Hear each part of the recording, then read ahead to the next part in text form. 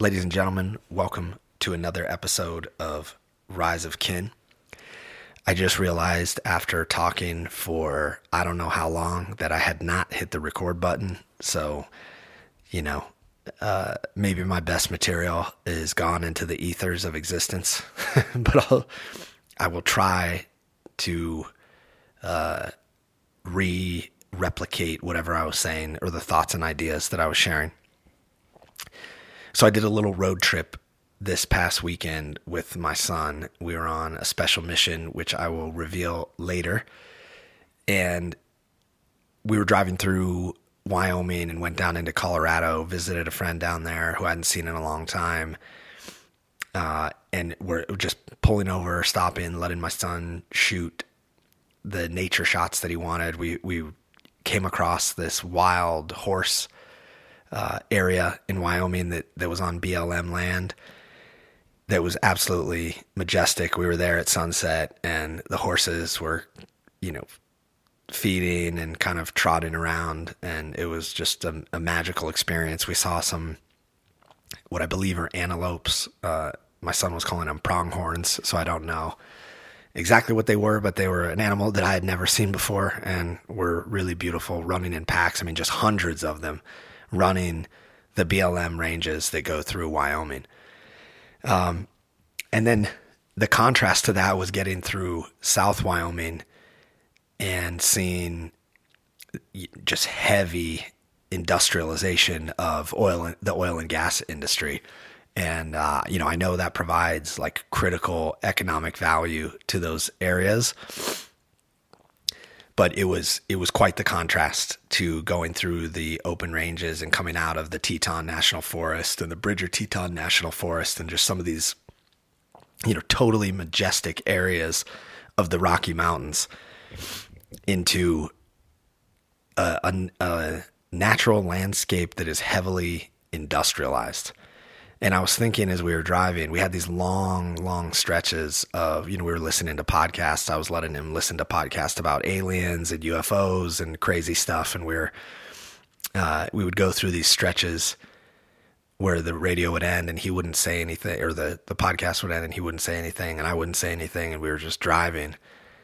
And, I was thinking to myself after one of them that was talking about AI that, a lot of people are afraid of AI destroying life. And it kind of came to me that I don't think that's as much of a worry as just us ruining life and ecosystems ourselves on this planet.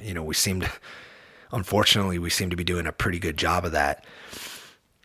And I just started reflecting on my own personal journey and feeling super lucky that I was exposed to composting and using food scraps to make new soil and gardening and a farmer's market, and that as a way of life, because that's how we lived up until I want to say like 5th or 6th grade. That was a regular part of our existence. And we've been working since moving out of New York City to make that a weekly and daily part of our existence with our kids, mostly because I enjoy doing it, but I also see how important it is for the kids to have their own direct connection to the earth. Because there's some truth in that relationship. There's some, there's no intermediary between you and the earth. And that's a very powerful thing to experience. And thinking about, at some point, water was not polluted and it did not have a price on it. At some point, what you ate was not polluted and there was no price on it except for your time and energy to go forage for those things. And, a couple experiences that really opened up our eyes to kind of the modern situation that we're in was going from New York City, where everything is just kind of throwaway. right? You just like, if you're done using it, you just get rid of it. You donate it, you toss it in the trash, like whatever it is. It's a very easy existence, yet fairly unconscious in my experience. And to go from there to the beach in Hawaii, where at every storm swell, the amount of microplastics that wash up on the beach is, I mean, at times it would just completely cover the beach in colors. So when we were there, my kids took a really strong interest. Actually, my oldest daughter did a project for school, and I think she filled up a 5-gallon bucket with microplastics and brought it into the class. And the teacher was a little bit shocked. And she was 6 at the time. And she was like, I really want to get this plastic off the beach. She was very focused on cleaning up the earth in her small little way. And I thought how beautiful that was, just to be aware like that, just to be conscious of the fact that, you can do something about it. And then going to my uncle's in New Mexico and living in a rural area that there is no trash service. So what you throw out, you haul out to the waste. It's basically like a shipping container like structure that they fill up and load out once every week or two. But we as a family, we became even more conscious there because you would see it pile up for a week or two. And so we worked really hard to, just reduce the amount of bags that we would take, because it's very eye-opening to live that way. And finally going down to Costa Rica, and, we were actively composting everything we were eating. It also made me realize that in Costa Rica, how much fresh food we were eating, because we didn't really buy that much plastic. We weren't eating a lot of meat down there. We were mostly eating fruits and vegetables and some grains. And 80 to 90% of it was bought from the farmer's market, which was incredible. And, we were putting that compost to use. We were just dumping it in holes on our land so that the soil becomes more nutrient dense in the areas that we were planting fruit trees and, where we're planning on building some stuff in the future. But that sort of series of events, I think, it's raised the awareness within myself again, and coming back to the US in wintertime where there is less fresh food, it's definitely eye-opening how much, like, we don't really have that much of a choice in how much plastic is out there. So even trying to get away from it is requires a level of diligence and discipline in yourself to just say, hey, you know what? I'm not going to buy that. I'm going to go find a water fountain or something, and a lot of times the things that aren't packaged in plastic are much more expensive, like honey in glass jars or milk in glass jars you have to pay a deposit for. So I feel fortunate that we're able to do those things, but we're also making a conscious choice to purchase those things and spend our economic energy in things that we believe in and that are truly sustainable for this planet as much as we can.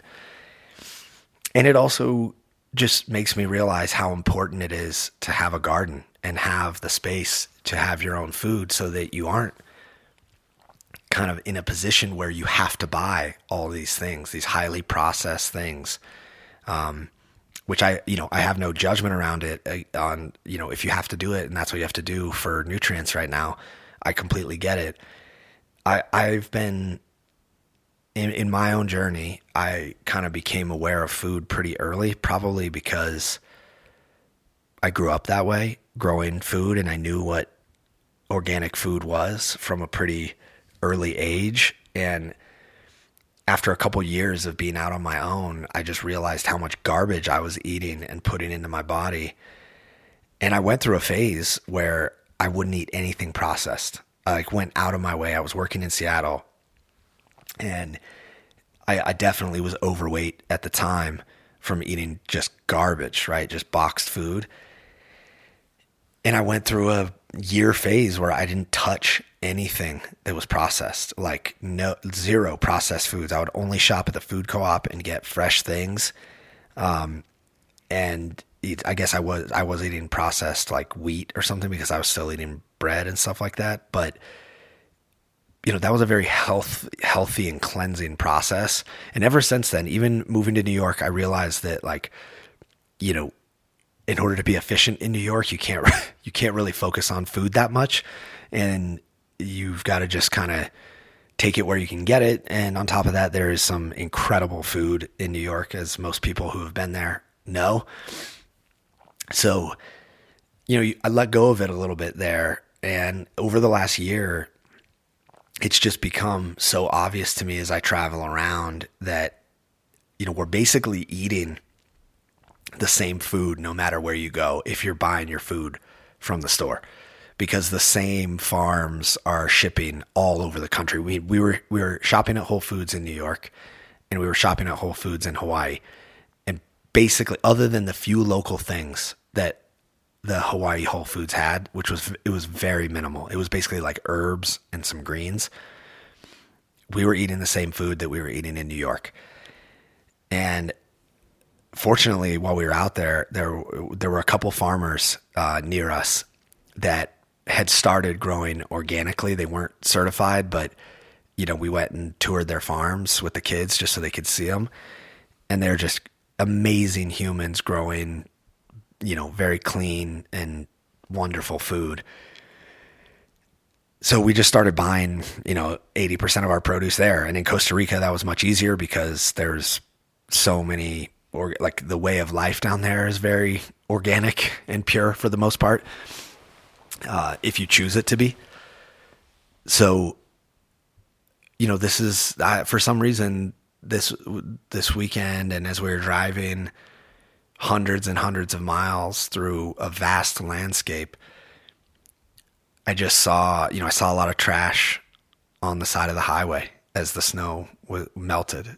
And I saw what was available in the stores, right? And what's available in a lot of areas. And, my son brought it up as we were driving through the oil and gas fields that he wants to make this coffee table book of his photographs of, polluting factors. And he looked up at me and asked, "Do you think anybody would buy a book from a 10-year-old?" And I was like, "Man, I think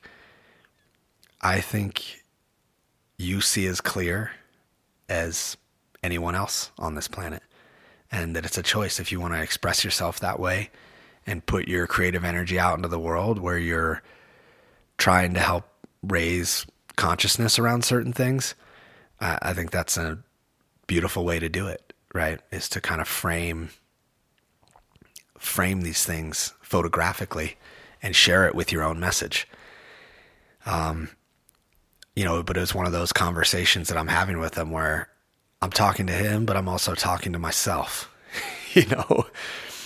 I find that that's how most of the conversations with the kids go these days, is I'm speaking to them, yet I'm speaking to myself. And, we're all on the same team. We're all in this together. We all want clean water and healthy food, and we want to live happy and peacefully, which really doesn't seem that hard to me. I know that, the world is a little bit of a gauntlet to move through and navigate, especially on the financial front.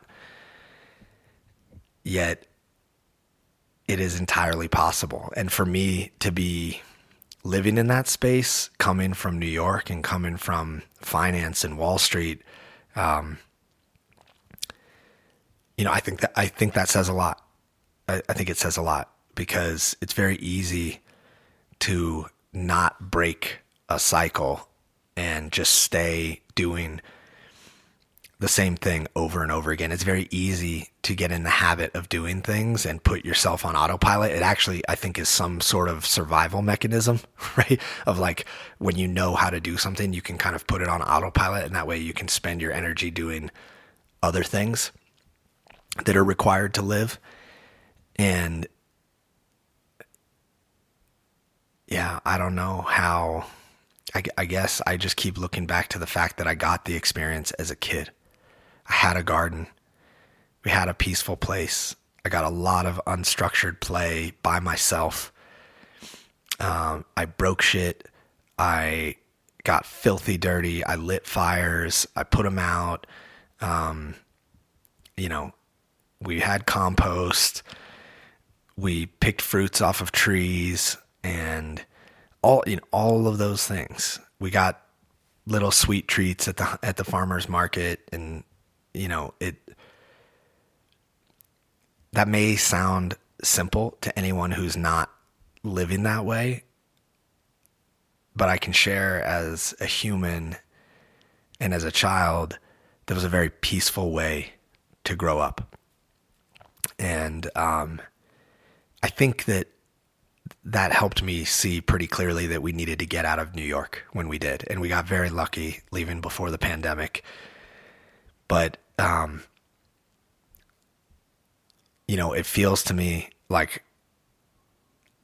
a lot of people feel trapped or scared to make a move like that, to make a big change in life.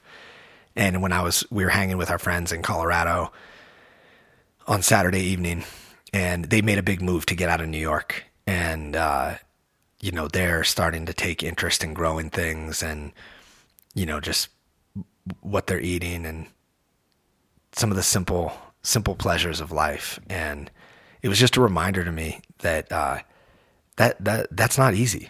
It's actually very difficult. I have another friend who I went to college with in New York, who's planning on moving out in November, and we were talking about his move, and they're like, yeah, we'll believe it when we see it. We don't think he's going to move out of New York. And I know him very well, and he's reached that phase where he's ready to go. He's ready to launch into the unknown and just, experience something different and have more of a connection with the earth and get out and hike and play and, do those things, right? Maybe even grow a garden. I don't know. But those simple things, I kind of view that at this point as you're saving the planet by making that choice. And it's a very simple choice, yet a very daunting task to go start from scratch. But that it's a choice nonetheless, and it's right in front of us every day. And whether that's just, raised beds or planters that you can plant wherever you are now, or that's buying land and starting from scratch, or some variation in between, it seems critically important. I feel like we are past the point of no return where that has to happen more. And I'm super thankful for all the farmers who grow organically and produce things at farmers markets anywhere that my family has been, because it's allowed us to get wonderfully nutritious, fulfilling food everywhere we go. So those were just my thoughts and observations from a short little road trip through the space-time continuum. And I appreciate everybody listening. Again, Rise of Kin on Substack. If you like this and want to share it, I would truly appreciate that, because I think it's the best way for this to grow. And, if you don't like it, please unsubscribe. It's not for everyone. And if you want to share it or subscribe, that's amazing. I appreciate it. I'm really just documenting my journey here as a human and a father. So appreciate it. I hope everybody chooses to live in peace.